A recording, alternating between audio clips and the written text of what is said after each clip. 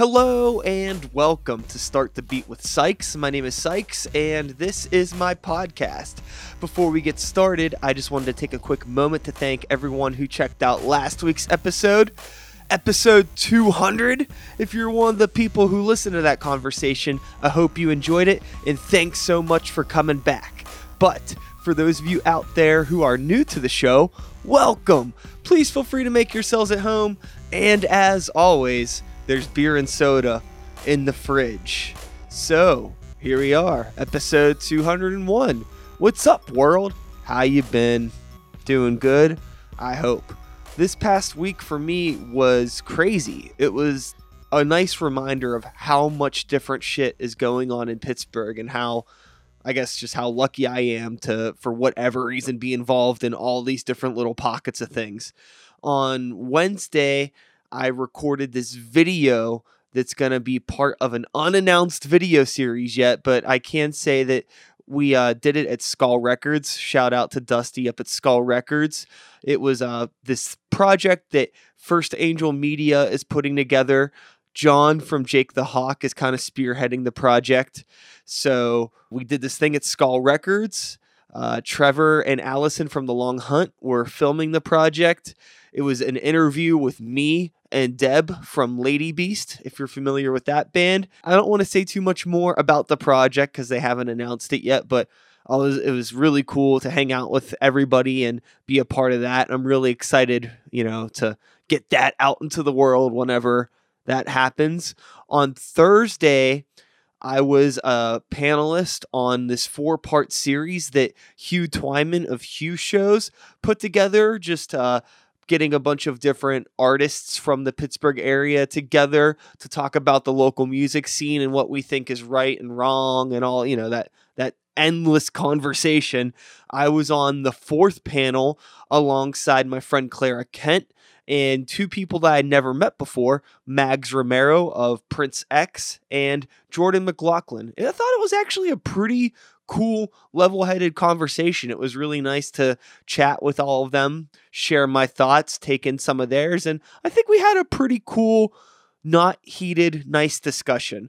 As far as I know, Hugh is going to be uploading all of those episodes either this week or next week to YouTube. Whenever that goes up, I'm going to be sharing the links around, so keep an eye out for that. I'm excited to watch the other 3 episodes that I wasn't involved in and also rewatch some of the stuff that I said. It can be really hard to have a conversation so broad with 4 other people in like an hour. It's so much to unpack. So, hopefully everybody's able to get something out of that. After the panel, I actually went out to the track meet, which is a monthly event held up at the Young Brothers Bar, and that's like the Bellevue area by Reason and Friends. Is a monthly open cypher for, the hip hop community. They got local producers that are there playing live beats, and it's encouraged for, MCs, poets, whatever, to come on out and just, freestyle, spit some shit on top of the live producers. They had a violin player with them, just like freestyling some violin riffs on top of these beats. I was, doing my best to freestyle for, a few hours. It's not really my forte. I love writing. I love crafting songs, freestyling and MCing. It's a whole completely different fucking game, to be completely honest with you. But I had a blast. There's a lot of real talented, fun people that go out to those events. So if you're interested in that, if you're a local hip hop person, or you just want to go see some fun shit, because it's just some of the stuff that people just come up with off the top it's really fucking entertaining. So even if you don't want to participate, it's a good time. You should definitely check that out. I believe it's the 3rd Thursday of every month at the Young Brothers Bar. I believe that's right. So check that out. Look up Track Meet on Facebook or something like that. I definitely want to shout them out in Reason, because it's awesome that exists for the hip hop community and people that are looking for, a more social hip hop thing to take part of. There aren't a whole lot of options. You got some shows, but there's not really little get-togethers and networking things like Track Meet. So if you're in the Pittsburgh hip hop scene and you're not going to Track Meet, you're really missing out. I can't recommend it more than enough. And I hope to see you at a track meet sometime. On Friday, my friend Cody Jones, who is actually going to be the guest on next week's episode of Start the Beat, had his album release show at the Rock Room. I hadn't been to the Rock Room in a long time. It was actually a lot of fun being in the venue. I got to see a lot of people who I hadn't seen in a while. Shout outs to Donovan I Alive from Philly. He played. Swamp Walk played a surprise set. Dark Money, Momonadon. It was a really good show. Congrats to fucking Cody. And definitely be sure to tune in next week for his episode of Start the Beat. Last night, Grey Walker played at Get Hip Records. It was the first death metal show that we have thrown at Get Hip, and it was a success. We had a lot of people came out.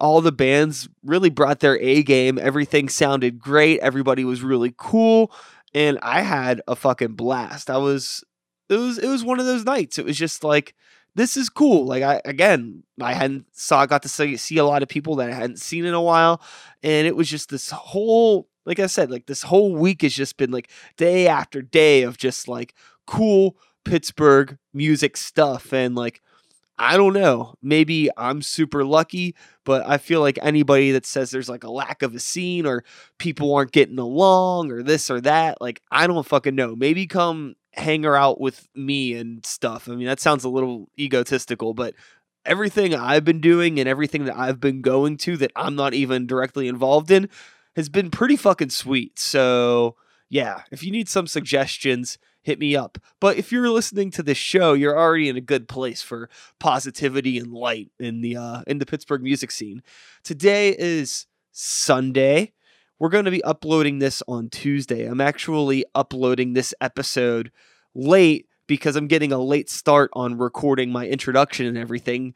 We didn't have power in the house for a chunk of the day today, and my battery on my camera was dead and I wasn't able to do anything until I could charge it. So yeah, this will probably be going up on Tuesday and not tomorrow, but that's fine. Obviously, because, you know, you're here watching it. Sunday morning, continuing the local music thing, my friends Donnie and Greg of the band Harkin came over bright and early at 9:30 in the morning. We're working on an art project that's going to be the album artwork for their upcoming album that they have hired me to help them complete, and that's been a really fun project so far. I'm excited to be able to share with you everything we're doing with that. It's going to turn out great. I've already heard the album.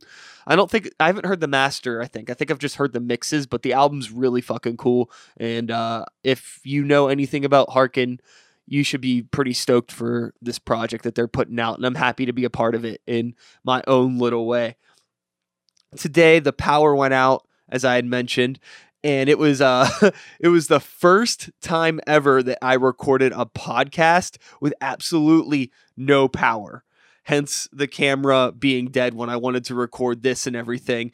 Luckily, the camera runs on batteries and I record all my audio on a device that's battery powered as well. So we were able to record a podcast today. Shout outs to Dave Bracey of Drinking Partners Podcast and the Fresh Fest Beer Fest, who was my guest today, that came over and sat in a dark room and we fucking recorded a podcast. Luckily, it was the afternoon and I opened up the blinds. So I think the video should turn out okay and the audio will be fine. But, keep an eye out for that. That's going to be the week after the episode with Cody Jones next week. So 2 weeks sneak preview, or, you know, just spoiler alert. Dave Bracey is going to be back on the show.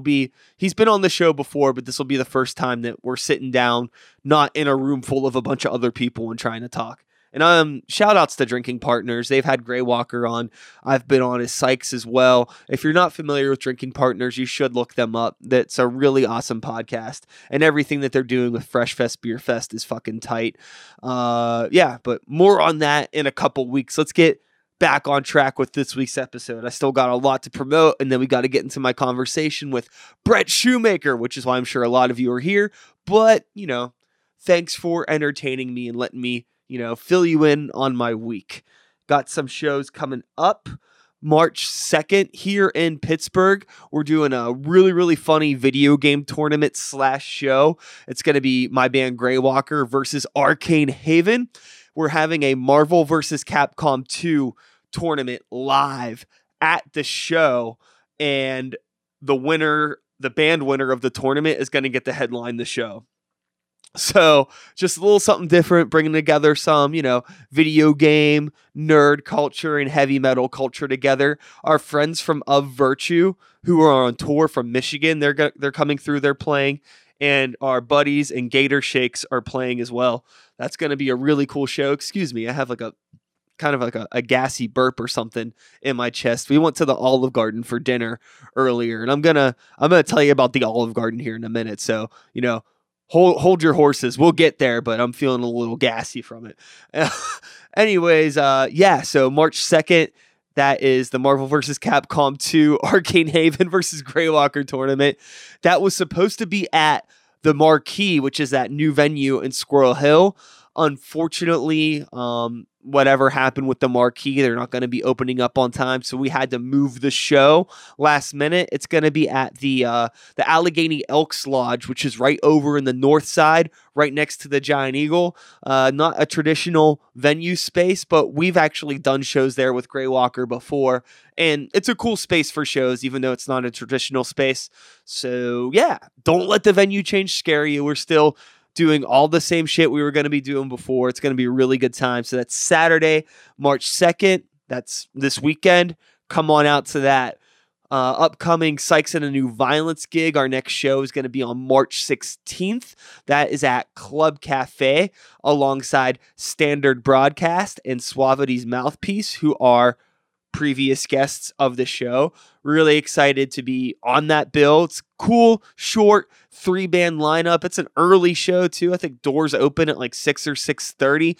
We'll be playing early as well because the same night Greywalker's actually in Youngstown, Ohio at the West Side Bowl, but we're not playing until much later in the night. So basically it's going to be play the Psych set, hang out for a bit, pack up our shit, then driving out to Ohio to play a Greywalker show. But hey, that's the hustle. You got to do what you got to do, and you got to take responsibility if you decide you're going to play in multiple bands. Sometimes, you got to, that's just the way it got to go. You're just going all over the place. But hey, it's fun. Yeah. Music. I'm trying to get better at doing this, and I'm going to do it right now. What that is reminding / asking you people, friends, family, fans of the show to rate and review, like and subscribe. I feel like such a turd kind of putting that out there, but I don't know if all the time, you understand how much those little actions actually really help in terms of like your social media algorithms, and the more people interact with things, even if you just comment like fart, piss, poop, butt on all my stuff, the fact that you're commenting makes more attention come to the things, because the social media algorithms be like, oh, people were commenting, this must be important, so they put it in front of more eyeballs, blah, blah, blah.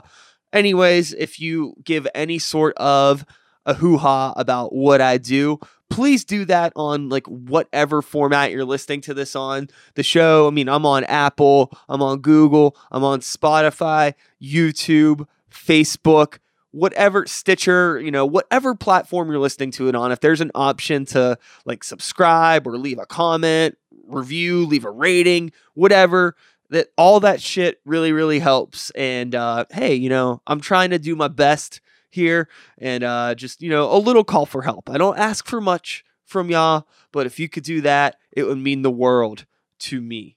Seriously. I'm trying my best here. I'm trying my best. And if you leave a comment, just let me know like what you want to see on the show, what I'm doing right, what I'm doing wrong. I'm always taking suggestions for guests or like topics on things. So like anything that you have on your mind, drop it in the comments. And again, like if you just want, you don't know what you want to say, but you just want to leave a comment, feel free to type in like fart, piss, poop, butt, and that's fine too. Like I fucks with y'all no matter what. I appreciate the support. Let's get into some listener questions, shall we? All right, so I haven't asked for any listener questions this week because there was actually some leftover ones from a couple weeks ago. And, shout outs to my friend Icky Vicky. She had left a question on a thread, and I had said that I was going to make an individual video about the topic because I thought it was pretty cool, but I don't know if you've caught it just from the first, 10 minutes of me talking about my week. I've been a little busy. So since I have time to do it now, I'm just going to answer this question, talk about this thing now here. It's not an individual video, but here it is. So Icky Vicky asks, homage versus style biting. Where is the line? I think the line between the two, homage and style biting, would be defined by the intention of the artist and the scale of the work.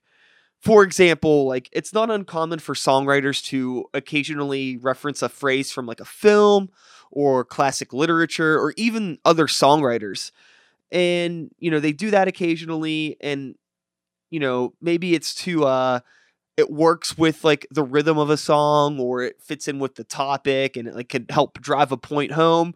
Or sometimes it's just kind of fun. It could be just like a funny, silly reference. And it depends on the situation. But I would say like that's usually just paying homage in one way or another. But like if you are like constantly like referencing things that aren't original material and it becomes like a common thread in what you're doing, that could transcend into style biting.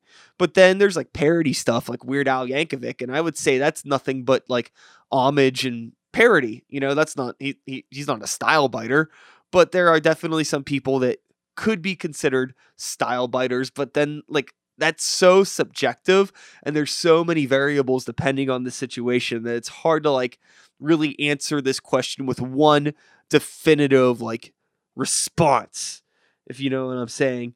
But I think that like the biggest point personally for me just goes back to the original thing that I said, whereas I think it really just depends on the intention of the person putting out the work and like how much of it are they doing? Like, are they continuously putting out stuff that is obviously unoriginal? Like personally for me, I think it's pretty easy to tell when somebody is just not being genuine and just being a style biter. But at the same time, that kind of leads into a more broad conversation of homage and style biting. Like if you think about, for example, in music, styles of music, take 80s hair metal revivalist bands, right? Like they're obviously paying homage to 80s hair metal. And in some way, a lot of them are also simultaneously being fucking style biters. But if their intent is like, this is just genuinely what they want to do, they genuinely want to be a fucking hair metal band, I don't know if it's necessarily fair to call them style biters in like any sort of a negative way. I mean, in a way, all of us are style biters in our own right. And in a way, all of us are paying homage to things as well with our creativity. It's so hard to have a 100% original thought.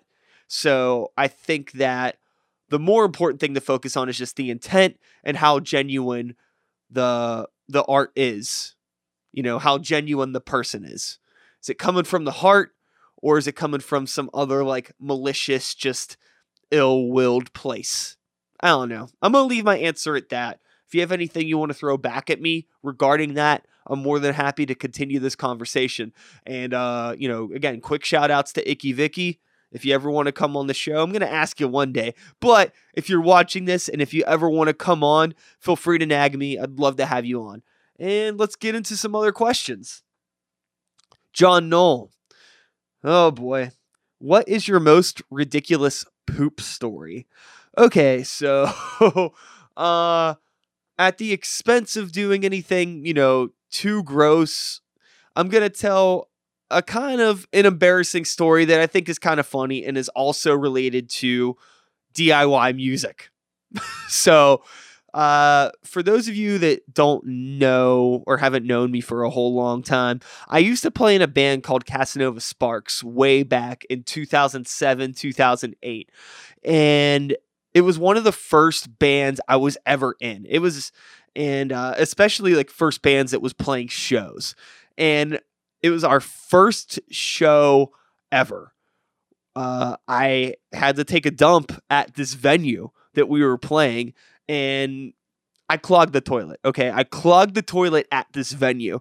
And to make matters worse, it was like right before we were about to play. It was like one of those things where like we go on in like 10 minutes and my stuff was set up and I really had to go to the bathroom. So I just go to the bathroom, try and, just take care of my business quickly so I could go play the set. But I fucking clogged the toilet at this venue and there was nothing I could do. There was no plunger. There was no nothing. It was super fucking embarrassing. I had to like walk outside I had to leave the bathroom, shut the door, tell people, don't go in there. I had to fucking find somebody at the venue and be all like, sorry, I clogged your toilet. And, keep in mind, like I said, this was like 2007, 2008. This was well over a decade ago. I was a lot less social then. I hadn't been I hadn't been in the local scene for a long time. I hadn't been really, I was never really good at communicating with people, especially back then. So I was like very shy, super embarrassed, and I would say that I don't know if that's necessarily my most ridiculous poop story, but that's at least that's a poop story worth sharing.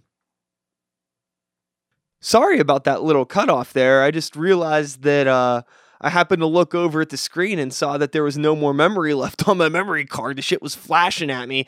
So I had to pull out the memory card, dump some files on the computer. And while I was going through all the files on the memory card, I realized there was a bunch of files from a Greywalker music video that I shot that I uploaded this week and I forgot to tell you about. So yeah, I directed a video for my band Greywalker for the song Gold Lust. You could check that out now. It's on our Facebook page and YouTube, and give it a look. And shout outs to my girlfriend Stacy, who is in the video and was a huge help with that. She even filmed some of the stuff for it. The shots of me yelling in the microphone, because I obviously couldn't film that myself. She did that as well. So shout outs to her. She's a team player, ride or die, for real, for real. And let's get into this last question. All right, let me look here on the pad, see where we're at. All right, Caleb asks, who's worse, U2 or Creed? Easy, Creed. And I'm going to tell you why. This is funny because I feel like this is a conversation I've actually had a few times over like the past couple months. For some reason, U2 keeps getting brought up in my life. I don't know why. Maybe they put out some new music or something, or did something to annoy people recently, so people were talking about them. But there's a large chunk of people that seems that are like completely unaware of 1980s era U2 and how fucking dope they were. They put out like at least 3 or 4 really solid fucking records in the 80s that are really great post-punk transitioned into like pop rock records. And if you are, a fan of that kind of stuff, chances are you probably already know about old U2 and, you already know what the fuck I'm talking about. But if you don't, I highly suggest fucking go on Spotify, make a $0 investment. Just take a little bit of time. All the music's there. Fucking check out Boy, check out October, check out War, check out the Joshua Tree. Come on, these are fucking classic records. Even Rattle and Hum is not a bad album, okay? There's The Unforgettable Fire, which is it's a little forgettable, but it's not a bad album either. Like that entire 80s era of U2 is really fucking good, solid pop rock / the early stuff's kind of post-punk, but it's also just like pop rock. But it's fucking tight. Killer songs, timeless songs, okay? Versus Creed, like they fucking put out 4 albums in their discography. I don't know that. I actually just checked on Spotify before answering this question. I'm not like a wealth of Creed knowledge, but even only 2 of those fucking albums were ones that anybody like even kind of cared about, and that would have been the first 2. Which, you know, like I created my own prison, and then the fucking With Arms Wide Open bullshit. I don't know. Like, I think that you're probably asking me that question a little bit ironically, and maybe I'm answering it a little bit too seriously. But the U2 thing has popped up a few times. I thought it was a little silly, so I do want to put it out there. Okay, if you're a fan of like 80s pop rock, post-punk, and you've, for whatever reason, somehow escaped 80s era U2, go back and give it a shot. Try it out, okay? It's fucking tight. I think it's tight. But also, I grew up around that stuff, so maybe I have some sort of like a nostalgic bone in my body for them or something. I'm not too sure. So, yeah, that's it for listener questions. I think I have said everything that I need to say. I don't think that my guest this week needs any introduction, but if you are not familiar with Brett Shoemaker or Don't Let the Scene Go Down on Me or the Mr. Roboto Project, well, then you're going to learn about it right here, right now, today on Start the Beat with Sykes. That's the closest thing to like hard-hitting journalism. You're going to learn about it today. Yeah. So, okay, fuck it. Sit back, relax, and let's start the motherfucking beat. Oh, wait, I just realized I never told y'all about Olive Garden. You want to hear about Olive Garden real quick? I went to Olive Garden today with Stacy, and it was pretty tight. I'm an Olive Garden apologist. I think Olive Garden is fine. I mean, obviously, it's not the best food in the world, but, you know, it's a good time if you're into having, like, a corny little date night with somebody or just maybe hanging out with some friends and getting all carved up. I highly recommend the Olive Garden. There's a bunch of them all over the place, and it's kind of cheap, and you get a bunch of food. So, yeah, that was fun. Anyways, let's talk to Brett. Sit back, relax, and let's start the motherfucking beat!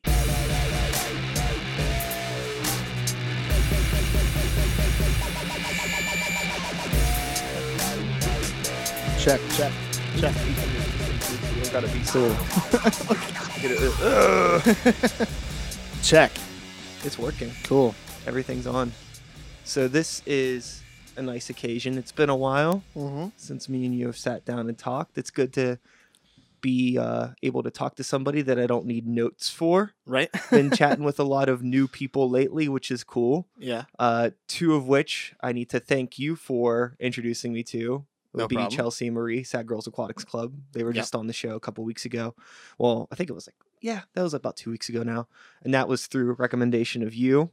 I don't know if that album would have came across my plate as soon as it did if it wasn't for you. It's so good. It's insane, right? Yeah. Really, really, really awesome. Yeah. And I'm glad that things are I'm starting to hear a lot more people talking about them now. I think releasing the music video and all that has helped, Right. you know, I'm promotional things. yeah, really excited for them to start playing live. Same. Yeah. I think that's going to be tight. So, for anybody that isn't familiar with Brett or Don't Let the Scene Go Down on Me and the various other things you are affiliated with, let's start from the beginning and then we'll just chat about fucking whatever. All right. Go. Well, I run Don't Let the Scene Go Down on Me. I book shows around town through that. I also am affiliated with the Mr. Roboto Project, a little DIY venue celebrating 20 years this year. Yeah.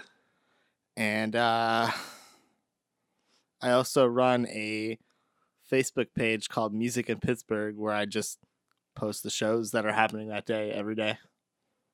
And I think that's it. I think I listed everything. Well, that's a lot. It may be a few things, but each of those things entail a lot of activity. Mm-hmm. You know, promoting shows as actively as you do and as long as you have been in Pittsburgh is just enough said there. There's a lot of people that do it for a couple years and decide it's too much for them or whatever, and you're still in it.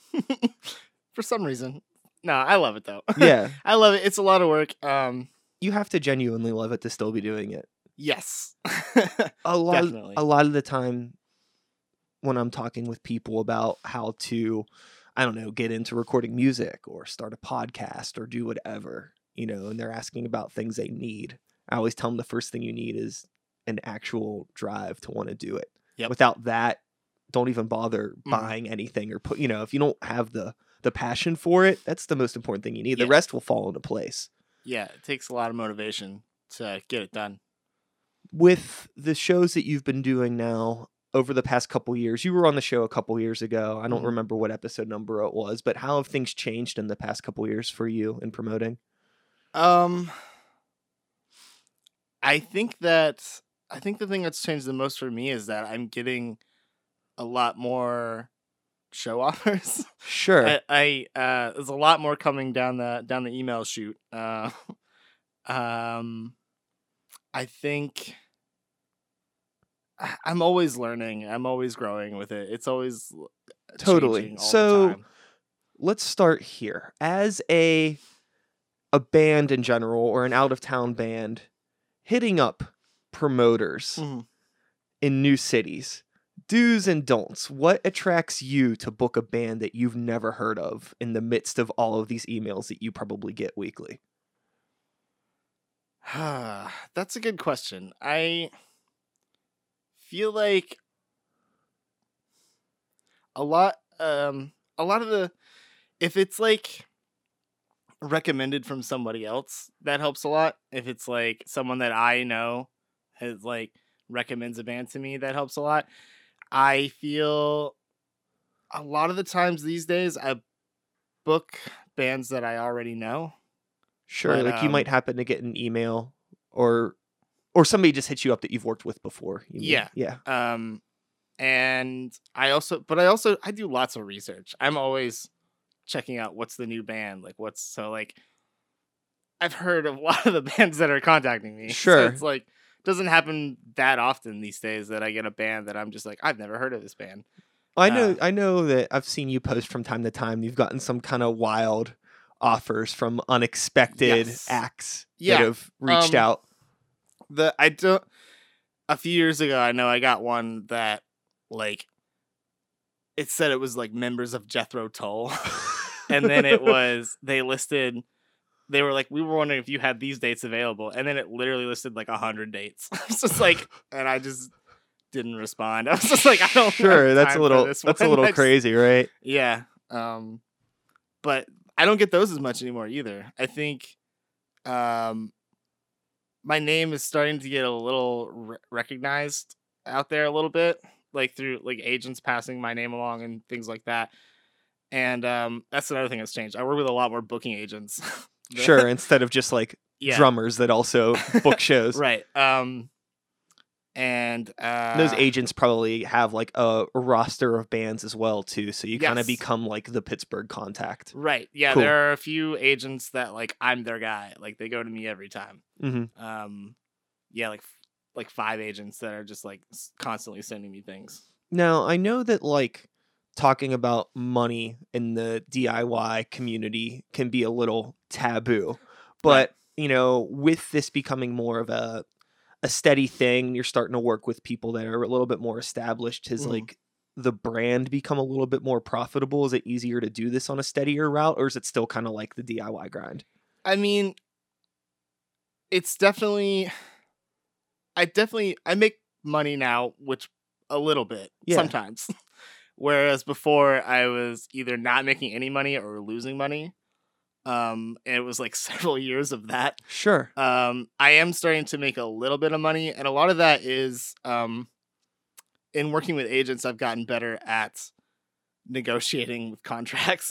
Sure, that And makes so sense. like I'll like kind of work myself into the contract and be like, can I get this much at least? Like Yeah, no, I think Um, that's totally worth it. There's so much time that goes into doing these things, and it's kind of a thankless job a Right. lot of times. It's like it always blows my mind when bands talk about like, oh, like oh, the promoter's taking all the money, and it's like, I don't know, maybe some are, but in some circumstances, you shouldn't always shit on the promoter because Right. they're doing a shit ton of work for you. Yeah.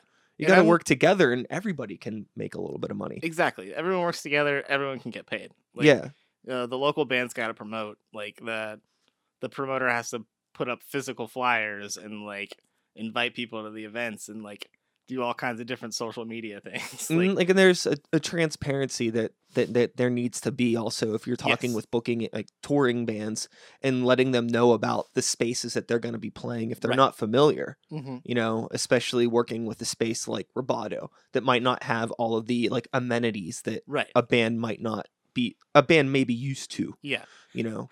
I feel a lot of bands are refreshed by that. Like when they come to Roboto and they're like, "Oh, this isn't like anything we played Sure. at on the rest of the tour," and like it's cool. Like we're into it. Yeah, And then a lot of bands are like, "Oh, we wish we had something like this back in our town."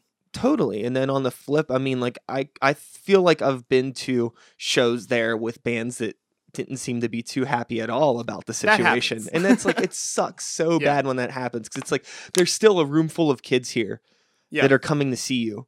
Mhm. Don't ruin it by being a Right. turd. Yeah. Please. Like you could be a turd when everybody leaves, but Yeah. don't do it during the show. That doesn't happen as often, but it does happen occasionally. Yeah, I can think of one circumstance when it happened and it really bummed me out. I can think of one too, but I'm not going to name names. Yeah, I'm not going to either. But you know, with like even I'm just thinking now because we're setting up a show for a band that's out of town and we're dealing Mhm. with their manager and they're setting up the show. Right. And they're like, as the show's coming to closer, they're being a little bit more, I don't want to say aggressive, but being a little bit more like somewhat paranoid about like getting paid and they want this much money. It's like, look, we're going to take care of you. We're going to take care of you. Yeah. But it's so funny because like they're worried about like, are we giving the other local bands tickets to sell? Are we pushing to get people there?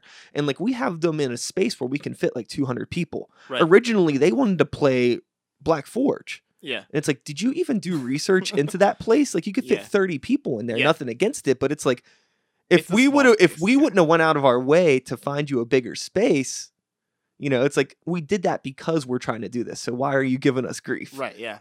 But I think a lot of the times people just don't, even touring agents I think could do that research, but they don't because they're probably Yeah. they have like a whole list of dates they're trying to fill. So it's Yeah. good for you to be like, look, this is what you're getting into.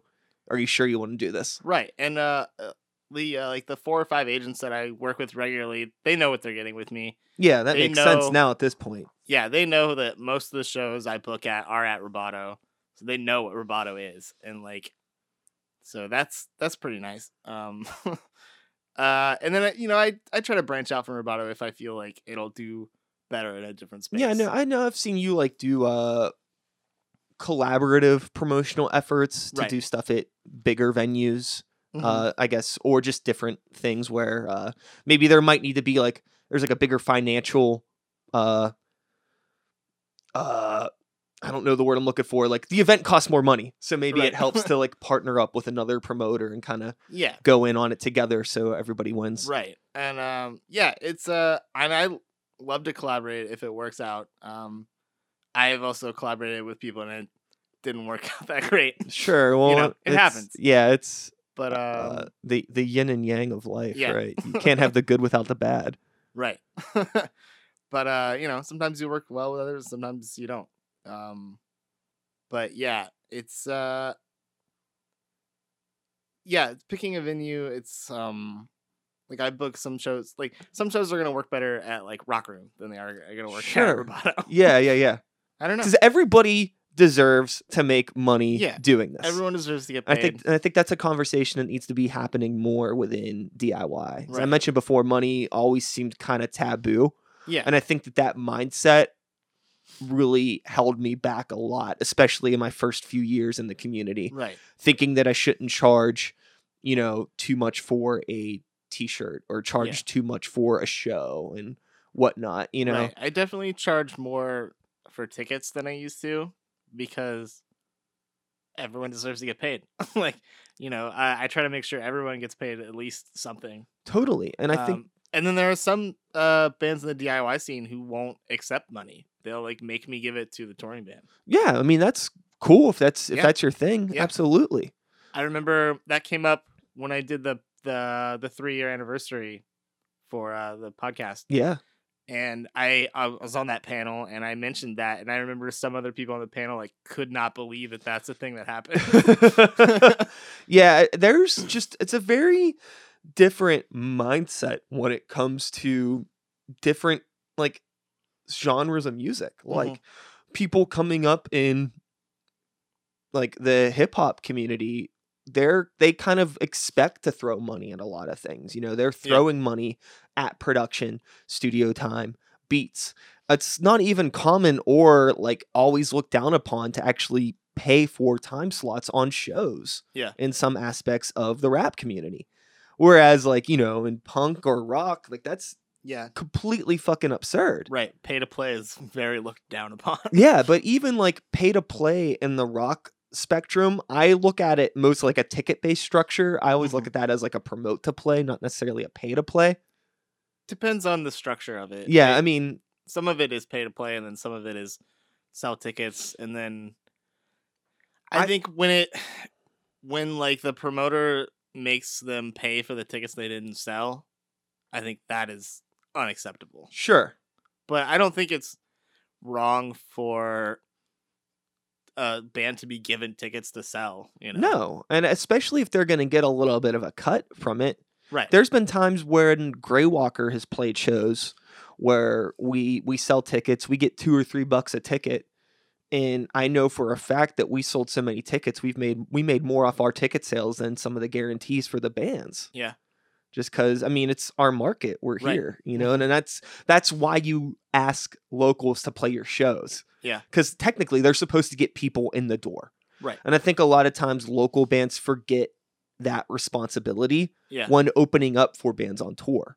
You know, like if you're in this metal band and your favorite, you know, one of your favorite metal bands that you can't believe you're opening up for is coming through town, they're not asking for local support out of the kindness of their heart. They need more people in the door. Right. And they're asking you to you're assuming that responsibility by taking the slot. Yeah. You know, it's a very rare circumstance that they're going to be hanging out in the crowd, see your band and be like, you guys are tight. Come on tour with us. You know what I mean? They're probably not even going to watch you guys. I saw that happen once though. Oh yeah. It was amazing. Sick. I was at a show in Richmond and I was seeing, it was Bomb the Music Industry and Rick Johnson Rock and Roll Machine. And this guy opened up. He was like a solo, like one man band. He had like, you know, like playing drums and guitar at the same time kind of thing going on. And they liked him so much, they literally asked him to come with him on tour at the end of the show, and he went with them. And then Jeff from Bomb the Music Industry, Jeff Rosenstock, ended up putting out his record. Well, I mean, but it's very rare that people like Jeff Rosenstock are rare fucking souls in this world. Is true. I look up to Jeff Rosenstock a lot. Yeah, it makes no like. As soon as you said it was Bomb the Music Industry was on the show, I was like, well, fucking of course. You know, would be him. Yeah, you know, like that's a different thing. But there needs to be more people like that. Yeah, and the only way that you get to be in that only way you really get to be that kind of person is by giving other people the opportunities around you and like making sure the scene around you grows in some way. And I think that's a thing going back to the money discussion where, you know, it's like, oh, if we're charging a little bit more at the door, you do understand that's just going back into this. You know what I mean? That's like not going into some like nebulous fund of like Target's net income or like Aldi or whatever, you know what I mean? It's going back into this venue so we could keep having shows here. It's going back into your pocket so you can at least be financially incentivized to keep promoting shows so bands continue to have a place to come and grow. And if you're paying a little bit more for a t-shirt, like that's money that's going to feed that band, put gas in their tank or help them just keep the ship going. Yeah, it's all going to the support of the artist. Yeah. In theory, hopefully.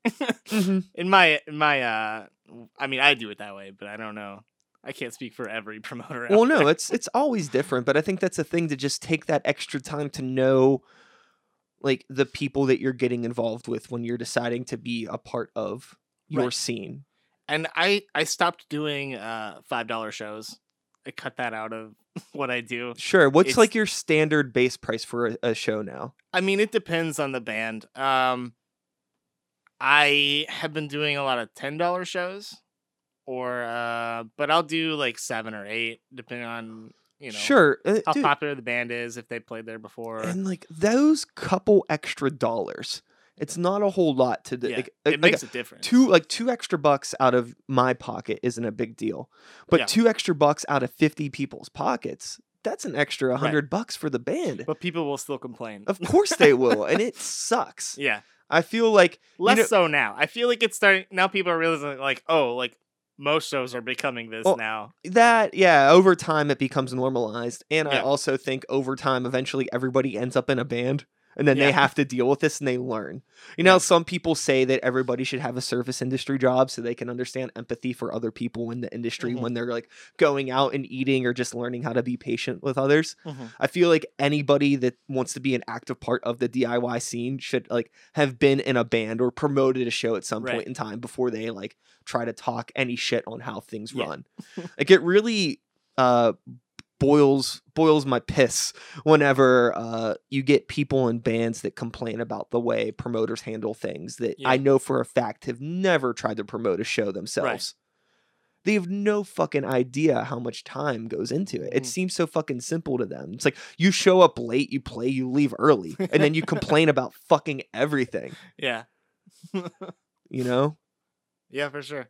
Yeah.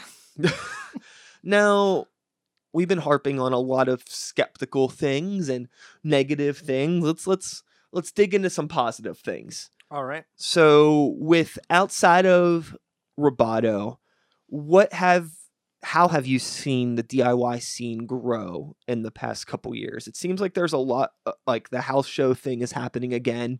The house show circuit is booming. Right now. And it seems like people have it under control to some degree. It doesn't seem like it's been. I know, like the bubble kind of burst real quick on several spots. Back in like 2015 or 16, whenever like a lot of the Oakland stuff was going on. And I think a lot of people learned from that experience. Like, yeah, there was like it was like a 6-month period where just like house venues were just dropping. Like, cops were coming to break up shows. And, like threatening. You know. But a lot of the spots that came back were in those same houses, just different people. Yeah. And they learned from the people before, like what not to do, basically. Totally. But yeah, everyone is a lot smarter about it now, and like the places are lasting longer. And I know some of them are about to get the people are moving out, and they're like choosing who to pass it on to. Basically, they're like meticulously picking a person that they know will do a good job with it. Yeah, we got Ormsby's back on the horizon. Ormsby's coming back. That's pretty fucking sweet, huh? Yeah, that's exciting. Yeah, I'm really excited to hopefully get the chance to play that room again in some capacity with one of my projects. Probably Sykes. I don't know if it's like a gray. I mean, it's so strange. Like I feel like I've kind of shot myself in the foot with the projects that I'm involved in terms of like what I feel we need to like properly do like a show presentation, like with Greywalker. It's like big and heavy and things need to be big and loud, and it makes it so awkward for us to play a space like Roboto or something like that. And it's like I know like on several circumstances on the show, like I've been talking with people and I've kind of been like bleh about like Roboto, and it's not like anything that's very like personal or attacking. It's just it's so much like for me and what I do, it's like it's just not a good space for me. But the places where we play probably aren't really good spaces for the bands that play Roboto. So it's good that everybody has their space, their places to start out. You know, I had a really funny conversation with the guys from Full of Hell once about bands that are starting out, and like if you are like an aspiring indie rock band, you know, you have your places like Roboto and things like that. But like say you're genuinely a band that wants to be the next Nickelback. But on a DIY level, like how do you start out being like a stadium rock band if that's genuinely what you want to do? That's true. I mean, like throwing all personal feelings about that type of music out the window. There are people that really that are passionate about being a rock band. For sure. Yeah. Where the fuck do they start? That's a good question. You know, there's no like, I mean, I guess like bars. I don't know. Like, I mean, at Roboto, we book a lot of different kinds of acts, but like for the most part, you're indie rock. You're like, you know, that kind of DIY as a genre. Sure. Works really well there, and then like hardcore shows do really well there. But those are like the two genres that do really well there. Um, and I don't know where someone like a mini Nickelback would play. Yeah, it's I guess like I mean I imagine that there has to be some sort of a circuit for them and some sort of a place. Yeah. It just seems like it's an entirely different world to come up in, I imagine. Yeah, I know nothing about that world. I feel like there's some people that probably think it's totally crazy. I was chatting with Brandon Musser was in town over the holidays and we just hung out and we were talking about shit. And we were talking about back when Divorce was playing a lot of shows and touring and stuff, how his partner's dad thought it was like real cool that they were in a band and like touring a lot and they had a completely different understanding of what it was. Yeah. You know what I mean? Because it's like they're just in basements all the time and Right. things like that. But Mhm. there's a lot of people I know sometimes that like say like a family that comes out to their kid's first show and it's at like Roboto. Yeah. I'm sure you've seen a lot of times where people are like, oh, like this is Oh, what yeah. this is? Like what the fuck? Oh yeah, absolutely. Yeah, because a lot of young bands are playing at Roboto right now, and like I see their parents come and they're just like looking around, like not expecting that at all. Yeah. The kids are super into it. Uh-huh. They're like excited about it, and then the parents come around. They come around to it. Like we get less complaints than we used to. Really? What were you getting complaints about? We would get complaints from parents about all kinds of things about like they want their little child's show to go perfect. Yeah. You know? They so want like, it to be can, like can you turn the vocals up? Can you? Yeah. And like other things you have no control over. Like, Right. can you turn the drums up and like Yeah. that kind of stuff? Sure, totally. yeah. But I think that happens less now. I feel like we've really been putting work into Roboto what we can. You know, it's not. We pretty much make enough money to pay our rent and our bills, but like occasionally we'll get like an influx of shows that do really well. So we're like, oh, let's buy a new 4 monitor, Totally. or whatever, or like we get things donated to us too. Yeah. This may be a this is a spicy topic. Okay. But not too spicy. I think you can handle Mild. it. I'm just curious if this is anything that's ever been brought up, and I don't know like the legality of the issues, and I understand why it's not a thing. But Okay. Roboto being a sober space. Yeah. Have you ever like thought about like, do you think if it was not a sober space, or if on select events, Mhm. if you were able to do like BYOB's cool things like that, do you Yeah. think that would drive traffic? Do you think alcohol is a factor with people coming to shows or not going to shows, or do you think that like the Roboto crowd's kind of younger and not quite there yet? Well, I wonder how long. I wonder if Roboto would have lasted 20 years now if it hadn't been a sober space. Sure, that's a good point. Coming from DIY roots, it's just It's hard for problems to happen there. yeah, it's hard for problems to happen. I think it's a good. I think it's good for it to be sober because it's good for like the younger kids to have a place to start out going to shows. Totally. I've said many times that if we're gonna cultivate like a music scene here, we got to start with the kids. And, Yeah. So I think it's Youth cool. drives the culture. Yeah. So I think it's cool for them to have a space just for that. Not to say that like I've heard older people say they're uncomfortable at Roboto. Yeah. And, I mean, I've said it before on the Yeah. podcast, but it's like, it's nothing against anybody in the space. It's Mhm. just like, it's just something where I just feel like, and my uncomfort sometimes at Roboto really doesn't have to do with the fact that I don't have a drink. I mean, I'm barely drinking now anyways. Yeah. I think it's just more of I know that like, I'm happy that this scene exists and like everybody there has this place, but I just know that it's like not 100% for me. Right. So, but it's like I go to shows there and stuff, but like Yeah. for me, like playing shows there, it's just not exactly like, it doesn't have the amenities that I need to have a show that I feel like comfortable playing. Well, I mean, like, no venue is for everyone. Yeah. I mean, like, Rock Room's not for everyone. Roboto's not for everyone. But yeah, you were making a point though about older people saying that they were uncomfortable at Roboto. Yeah. And I know that like it sucks because like that's another reason, like in full transparency, why Yeah. it's hard for Grey Walker to play shows there. Well, it's Because like our people come out and they want to fucking drink. The last time we played there, I had to yell at half my friends because they were like bringing stuff in. And I was like, Yeah. you don't fucking get it. And I Yeah. looked like a turd. yeah. But it's like, I'm not gonna be like, oh, it's cool. You know what I Right. mean? I very much like respect the space and the rules Yeah. put in place by the people that put all their time into running it. Yeah, that's But definitely like.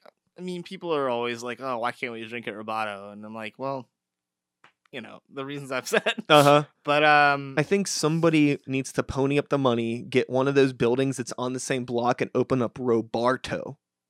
I like that. Put it in where like Toro's used to be. Sure.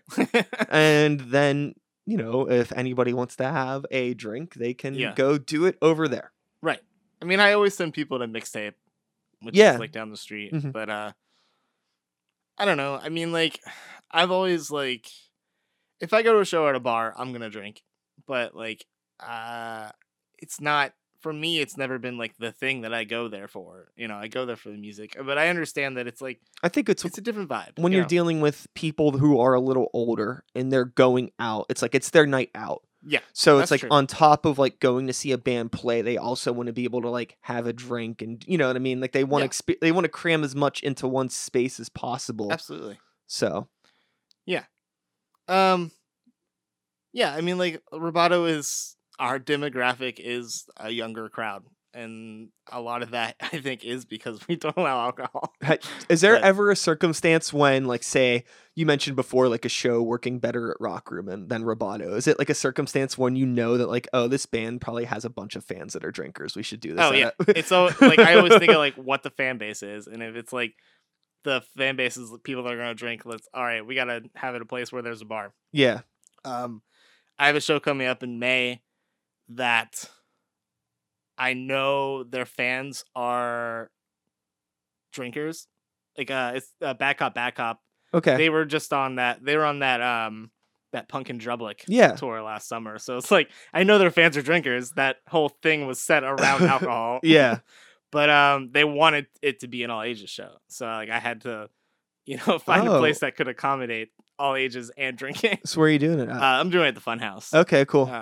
Which I haven't had a lot of experience there. I think it'll be cool though. I'm excited to The branch Funhouse out. is a good room. I think for the I guess I can only speak on behalf of like what I've dealt with them, but like Mhm. the prices that they've charged for like room and sound, and I mean they're always staffed really well. Yeah. They have a full bar. They have food on days when like the theater's open too. right. So you have that restaurant. All that stuff's in one space, which Yeah. is cool because if you're getting people to go out to fucking Millville, at least they don't have to leave once they're in the building. Like they can Right. get decent food. They have like there's vegetarian, vegan, Yeah.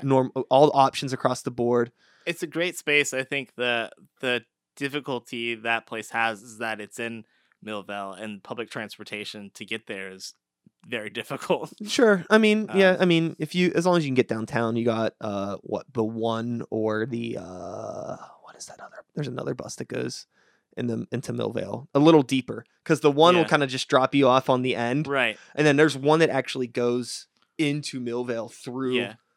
the back. I but I don't live, remember which bus that is. in Bloomfield, and I usually just walk because it's easier. Oh, really? Yeah, it's just like easier it's like a 45-minute walk. It's not that bad. No. Yeah, I think it seems like it's crazy, but like I don't think a lot of people realize how close to like Oh, yeah. Lawrenceville, Millville is. It's No, right yeah, across the bridge. It's right across the bridge, and nobody realizes that. Because they might be so used to going like all the way around through Mhm. the city. When I was growing up, I always thought Millville was so much further outside the city. Yeah. Because I had one friend that had a car, and the way that he would go to Millville was fucking bananas. I don't know Yeah. why he would go the way that he would go, but he would basically like go out like towards McKnight Road and then take Oh, that wow. Millville exit, yeah, like yeah. down on the Babcock, and then go through the back roads, which is so out of the way. Yeah. But I guess that's just the way that he knew. And this was, I mean, Mhm. I'm old. You're pretty old too, right? We're both Yeah. old.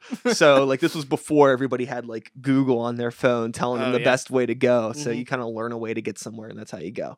Yeah. So getting into being old, and being in the scene, I kind of mentioned how sometimes like I feel uncomfortable at shows just as a result of being older. I feel sometimes that like Roboto isn't the space for me just for a varied reasons. House shows, definitely. I don't think I feel more uncomfortable anywhere than at a house show. Okay. I don't know why. I just feel the last house show I played, I was definitely the oldest person there. Yeah. And I was definitely around people that had either just gotten old enough to drink or were definitely not old enough to drink. Right. And it's just kind of like a situation where it's like, why am I here? Okay. Like maybe that's just me. I was going to Yeah. ask you how you feel about that, or is it not so much an issue for you? It's not, I don't think it's that much of an issue for me. Like if I'm at a show at Roboto and I'm the oldest person there, like I think that's cool. I think it's cool that the younger crowd is coming to shows. Like I think there was a time where that wasn't happening as much, and Sure. it made me nervous. I also think too, honestly, now as I'm trying to analyze it now that like the words came out of my mouth, like Yeah. why don't I feel comfortable here? Uh-huh. I'm like trying to figure out why. And I think a big part of the reason why is maybe because I don't know a lot of those people either. So it might It's not true, even have yeah. anything to do with the space. It's just like, oh, like I feel a little disconnected because I'm kind of like a generation separated from a lot of these people. And I also don't know any of them. Yeah. So I think that's what might be kind of awkward too about like being in like a house show, which is sometimes almost like a party. Right. And Yeah. I'm the obviously older dude and I don't even know anybody. I just Yeah. kind of got asked to play. Yeah. So now I'm just kind of like rapping in a basement to a bunch of kids that are 10 years younger than me. Yeah. And I don't know any of them and I feel kind of weird. Well, And it's kind of like I feel like a little stranger too about like sparking up conversation too. I'm also like a lot more socially awkward than people might realize. yeah. So Yeah, I think I just same. have a hard time like getting into like just conversations with people that I don't know. I need Right. to have that mutual friend to kind of like bridge the gap. It takes a while for me too, and I am in a weird situation where I get recognized. Okay. So like people know who I am, but I have no idea who they are. Yeah, that has happened to me too. That's like kind of a weird thing, but like I don't know, like I tried to, when I'm putting a lineup together, like I tried to book bands that are going to draw different crowds in hopes that people will make new friends and Yeah. create a bigger scene than just like pockets of scenes. I'm the same way whenever I put shows together. Yeah. Like recently, as far as Psych stuff goes, and with Greywalker as well. But I'll stick with Sykes. I kind of like have accepted the fact that there really isn't a scene for me in what Yeah. we do exactly, and that's totally fine. It Mhm. just means that I need to create this. I need to create the bubble Right. for us to exist within, and I- then hopefully that will start to overlap with the other bubbles. You Yeah. know? Well, I feel like Sykes is in a unique position to where like you can play with a lot of different things. Totally. Like you can play with punk shows. You can play on punk shows. You can play on hip hop shows. Like But the unique problem of that though is like if people know who I am Yeah. and I'm friends with the bands, then it makes sense. okay. But if it's strangers, it doesn't make sense. I Okay. feel like you kind of need to like see the show and like know us a bit to understand like, oh, they can fit in anywhere. Yeah. But just on paper, it's kind of like, well, there might be punk bands that maybe don't hit me up because they think I don't want to play with punk bands. right. And there might be rappers that never hit us up because they think they're like, oh, we're just playing with rock bands all the time. Yeah. But the joke's on both of you. We're not playing with anybody ever because nobody's asking us. Yeah. So we just started like putting together our own things. And I'm going to try I to. have noticed that. I've noticed that you have been like putting your own shows together. For Yeah. And it's just, I'm going to start like trying to book some shows that I'm not playing either. Just trying to like stir the pot a bit more, not trying to like take over any sort of Sure. thing. It just seems like in terms of like hip hop focused promotions, like Mhm. the ball is just kind of laying there. Like Yeah. somebody needs to pick up and shoot. You Yeah. know what I mean? It's just laying in the court. So I'll dribble a little bit, see what happens. Yeah. Maybe some other people will want to come play, and then that'd Yeah, be tight. definitely. And then with Greywalker, there's definitely a metal scene for us to exist in, but it's been a complicated situation where like we don't want to play with old grumpy dudes. Yeah. And there's a definitely a good subsect of the metal community that are just grumpy old dudes Yeah. that, like, for whatever reason, seem to have forgotten what the concept of fun is. Right. And like, we're goofballs. Like, we take Yeah. what we do seriously, but like, we're doing this because we want to have fun. Yeah. You know what I mean? Like, with Greywalker, it's like I'm the youngest person in Greywalker, Okay. which is funny. Yeah. But I mean, some people have children and crazy jobs and all these lives. Like, so if we're taking time out of our lives to do this thing, we want to Mhm. make sure we're having a good fucking time, and we want the people we're around to have a good time, and the bands we're playing with to have a good time. So as a result, we've been actually booking some more stuff ourselves too, because Yeah. it's just been hard to find those people, but we've found some. Right. And it's I cool. saw that Marvel versus Capcom Yeah. thing. I like that concept a lot. I think that's cool. Thanks, man. That was a fun, just trying to think of just different reasons to come out to shows and bring different people together. Absolutely. You know, there's a lot of people that love heavy metal and like video games, but they might only go to a metal show when like fucking Mastodon's in town. Yeah. Come check out the local bands and Mhm. stuff. So Yeah. that's an interesting thing too. Sorry, I don't mean to cut Oh you no. off again. Go ahead. And my brain is just fucking going off right now. It's another thing with like metal. I don't think it's like the DIY world of metal Mhm. isn't as big of a community as like DIY punk or indie rock, where like it's known for to go to like, oh, go to local shows. Those bands are going to be the next big things. You want to Right. see them. A lot of the time with metal, it seems like nobody gives a fuck about a band until they're already on Yeah. the big stage. You don't really see any like metal house shows. Yeah, it doesn't I mean, it happens, but it's not a thing like punk house shows are or Yeah. indie rock or anything. I mean, I guess it's because technically it's a lot more complicated. Metal shows tend to be louder. Yeah. But I mean, like, you see hardcore house shows and things like True. that. So, I mean, nitpicking the fine line between metal and hardcore. I mean, Yeah. to me, it's all the same. To Yeah. a lot of people, it's not. You know, Yeah, a lot of I people definitely- belong to the churches of hardcore, the church of metal. Right. To me, they bleed together. It's all it's Like, it's loud guitars and yelling, Yeah. like on a very fundamental, stripped down Yeah. level. It's Like, the same thing. I really think if Greywalker could get on some of the Roboto hardcore shows, I think it would go over really well. I don't know. We played a couple Roboto hardcore shows, Yeah. and we're just not hardcore enough. Like, we just don't really Fair. match that aesthetic. This is me showing that I that they all bleed together. To me. I mean, there are people that dig it, and then Yeah. there's, but like, yeah, it's a different world. I Yeah. don't know what it is. You know what I mean? It's the best thing I could probably think of is like pop punk and crust punk. Yeah. Like, it's, you know, maybe to some people it's all the same, but you Right. know, there's a lot of. Oh yeah. There's a lot of. I'm more familiar with that. So that's kind of what you're dealing with when Yeah. you're dealing with hardcore and metal. It's a similar thing. Yeah. That's fair. With bands, you mentioned curating shows, bringing bands together from different pockets that you think will, you know, draw a bigger crowd. And I Mhm. got into my spiel, but I had a question I wanted to ask you. Okay.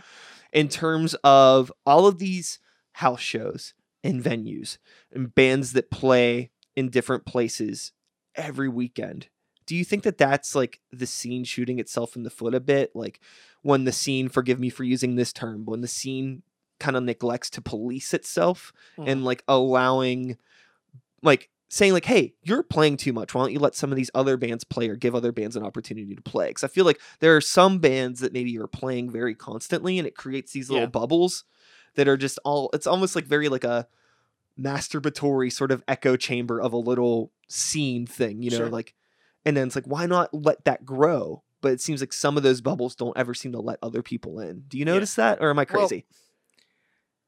I think bands are becoming a little more conscious of that. Like, I have had bands turn me down when I asked them for a show because they're like, "Oh, we're playing a show like the next week or something." That didn't used to happen. It used to be like people would just say yes. Totally. But I think people are realizing that. And then I had sometimes I have to put my foot down. I had recently someone asked to play a show, and then I saw that they were playing a show like 2 days before that, so I said no. I was just Yeah. like you're already playing this other show. But I mean, for me, when I'm putting a lineup together, if I want to ask a band to play, I look to see if they're playing other shows around that time already. Mhm. First, it is something that is on my mind. I don't understand why it's not on more people's minds. Like Yeah. Well, like I think it's becoming more apparent. it's like we'll get people to ask us to play shows, and it's like, why don't you check our concert calendar Yeah. first? Because I hate having to say no to you because Yeah. we're playing a show the week Mhm. before. Or like I've seen bands will turn me down because they're like, "Oh, we're gonna take some time off to write new songs. Like we've been playing the same songs over and over again," that is becoming more common Yeah. as well. I do, I think bands are in the Pittsburgh scene are becoming smarter about that. Newer bands that are coming up, not they learn it quicker. I think.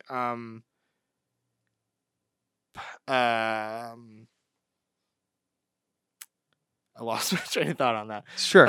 It's, Well, I mean, yeah, I think bands are getting smarter. Okay, that's cool because when we're going back into that whole discussion of the Pittsburgh music ecosystem, Yeah. ooh, and a lot of the things that I was hearing people complain about who are supposed active members in the local music scene, Right. is that like, oh, we don't have enough venues, we don't have enough of this or that, and I Right. feel like we have too much of everything, and if Yeah. anything, that's the problem.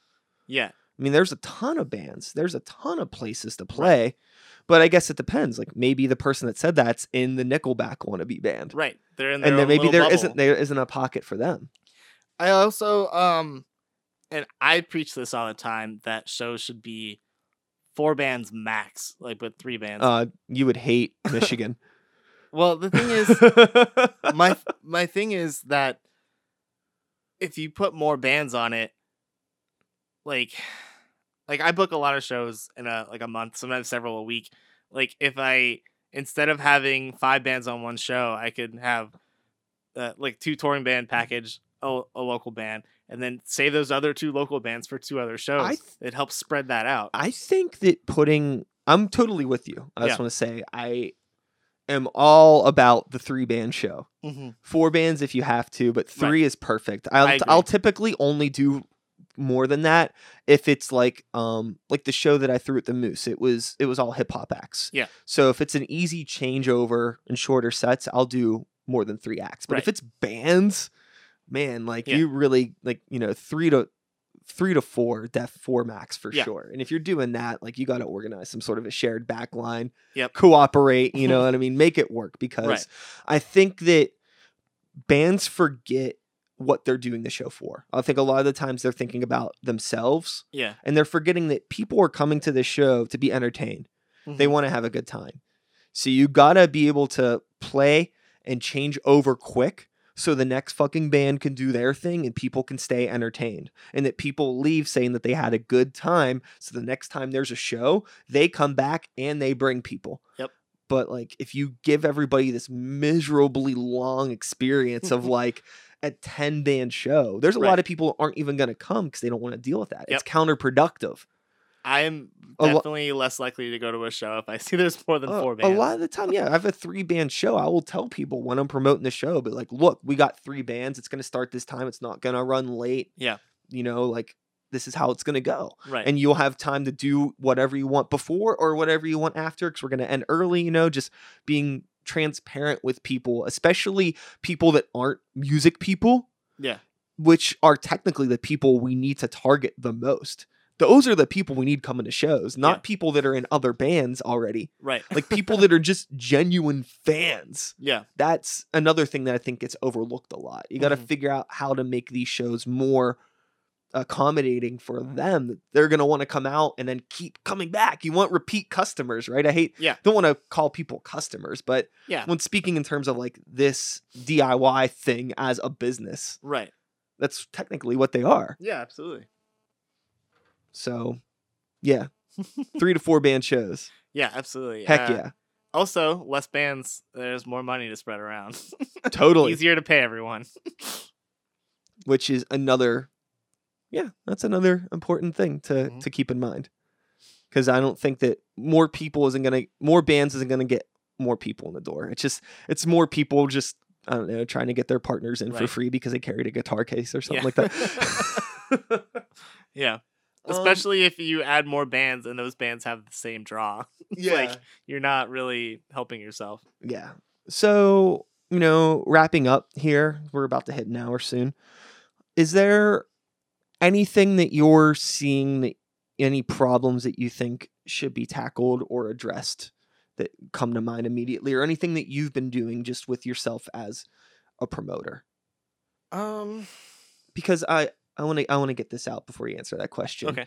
I think that a big problem with this music ecosystem project that I keep referencing for no reason, or people with attitudes in general, they keep on thinking about like, oh, like this city needs to be represented. Like we need to put Pittsburgh on the map. We need to do this and that. It's Yeah. like, why not just I've heard somebody say this before, why not just tend to the garden that you can touch? Yeah. Worry about yourself and the things around you. Yeah. Focus on that. Like I feel like the DIY scene is a neighborhood, right? Right. Everybody should just be focused on making their houses the best, safest, coolest places ever. Yeah. I worry agree. about my house. You worry about your house. Somebody else worries about theirs. All of a sudden, we got a cool street of houses. And then people from the other street are like, whoa, those people on that street are doing something cool. Yeah. Then another street. Then all of a sudden, you have a whole neighborhood of individual houses. And then people want to come move into that neighborhood. Yeah. You get the metaphor I'm saying here? Oh yeah, absolutely. So, like, I think that instead of worrying about putting Pittsburgh on the map, blah, blah, blah, I don't think there's enough people, like, focused on themselves. So, my question, rephrasing, is what are you and, like, don't let the scene and, your whole Brett as a persona doing, you think, to just, like, focus on yourself and your brand? Like, is there anything in particular that you're trying to work on? Like, what do you think is important here? No, I think you're right. I think everyone needs to focus on their own house, but also like reach out to other houses. Like, well, totally, yeah. Like more collaboration, more. You want to hang out with your neighbors. Don't absolutely. be. Yeah. Talk to your neighbors. Yeah. Don't be a shut in. No. Yeah. Totally. But I think a lot of times people will book a show and they're like, oh, I'm just going to put my friends on it. And that's cool. And that's a good time. But if you're trying to expand, that's not really helpful. No. It's just kind of, and I don't think that necessarily it's always done with malicious intent. No, absolutely not. I think that people just don't either think about it or they don't have the resources to reach out to other people, or maybe they're nervous. Mm-hmm. I mean, it's not uncommon for people like us to not be the most social people, or no, that's true. Be worried about reaching out to strangers, like, oh, like, I bet so and so wouldn't even want to play a show with me, or something like that. But I think that a lot of time we forget that we're all human, and we all, if you're feeling some sort of way, there's a good chance that other people are feeling exactly the same way. Yeah. It's about that, like, understanding and empathy of others. I think even outside of DIY music, just like a general life rule. Right. I think that's a really, really important thing. But that's a whole nother can of worms that we're not going to open up today. So we'll save it for my fourth time. On yeah, absolutely. I thank you for coming back. Absolutely. It was good chatting and catching up. Anytime. This will be up.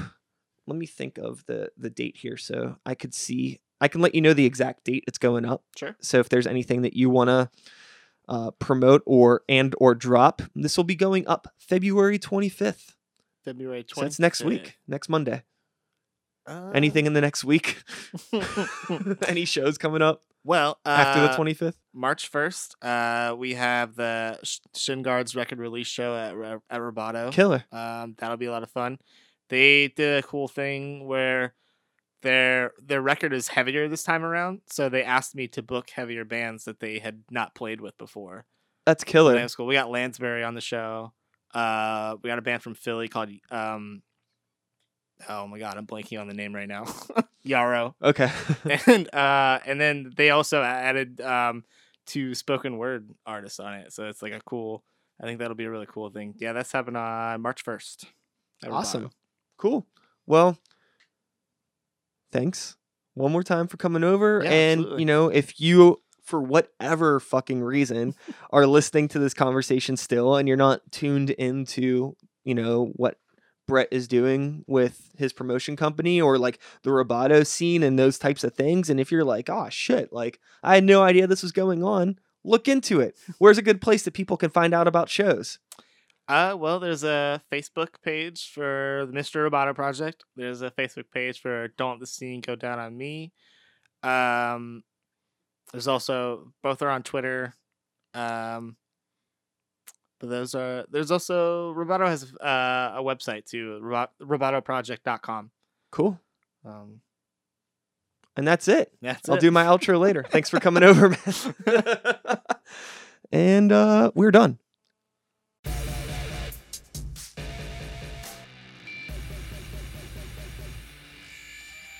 And that is all, folks. Thanks so much for listening. I hope you enjoyed the conversation. Shout outs to Brett. Thank you so much for coming on. It's, you know, I think we said it during the episode at some point in time, but I think it's like the third or fourth time he may have been on the show. So, hey, you know, support Brett and everything that, you know, they're doing with Don't Let the Scene Go Down on Me, Mr. Roboto Project, Music in Pittsburgh. Brett's he's a fucking team player. So, I don't know. I like Brett, and I like you, and I like Pittsburgh music, and I like myself, and I still have gas burpee shit from that fucking Olive Garden. So, you know, as much as I may be an apologist for the Olive Garden, I have to say, you know, it might fuck you up just a little bit. I'm kind of feeling it right now. But regardless of that, I'm still here, alive and kicking, doing the thing. And I'll be back again next week with another episode. Same time, same place, same channel. You know the drill. My name is Sykes. Start the Beat 2019. Woo! Woo! Thanks for listening. Peace.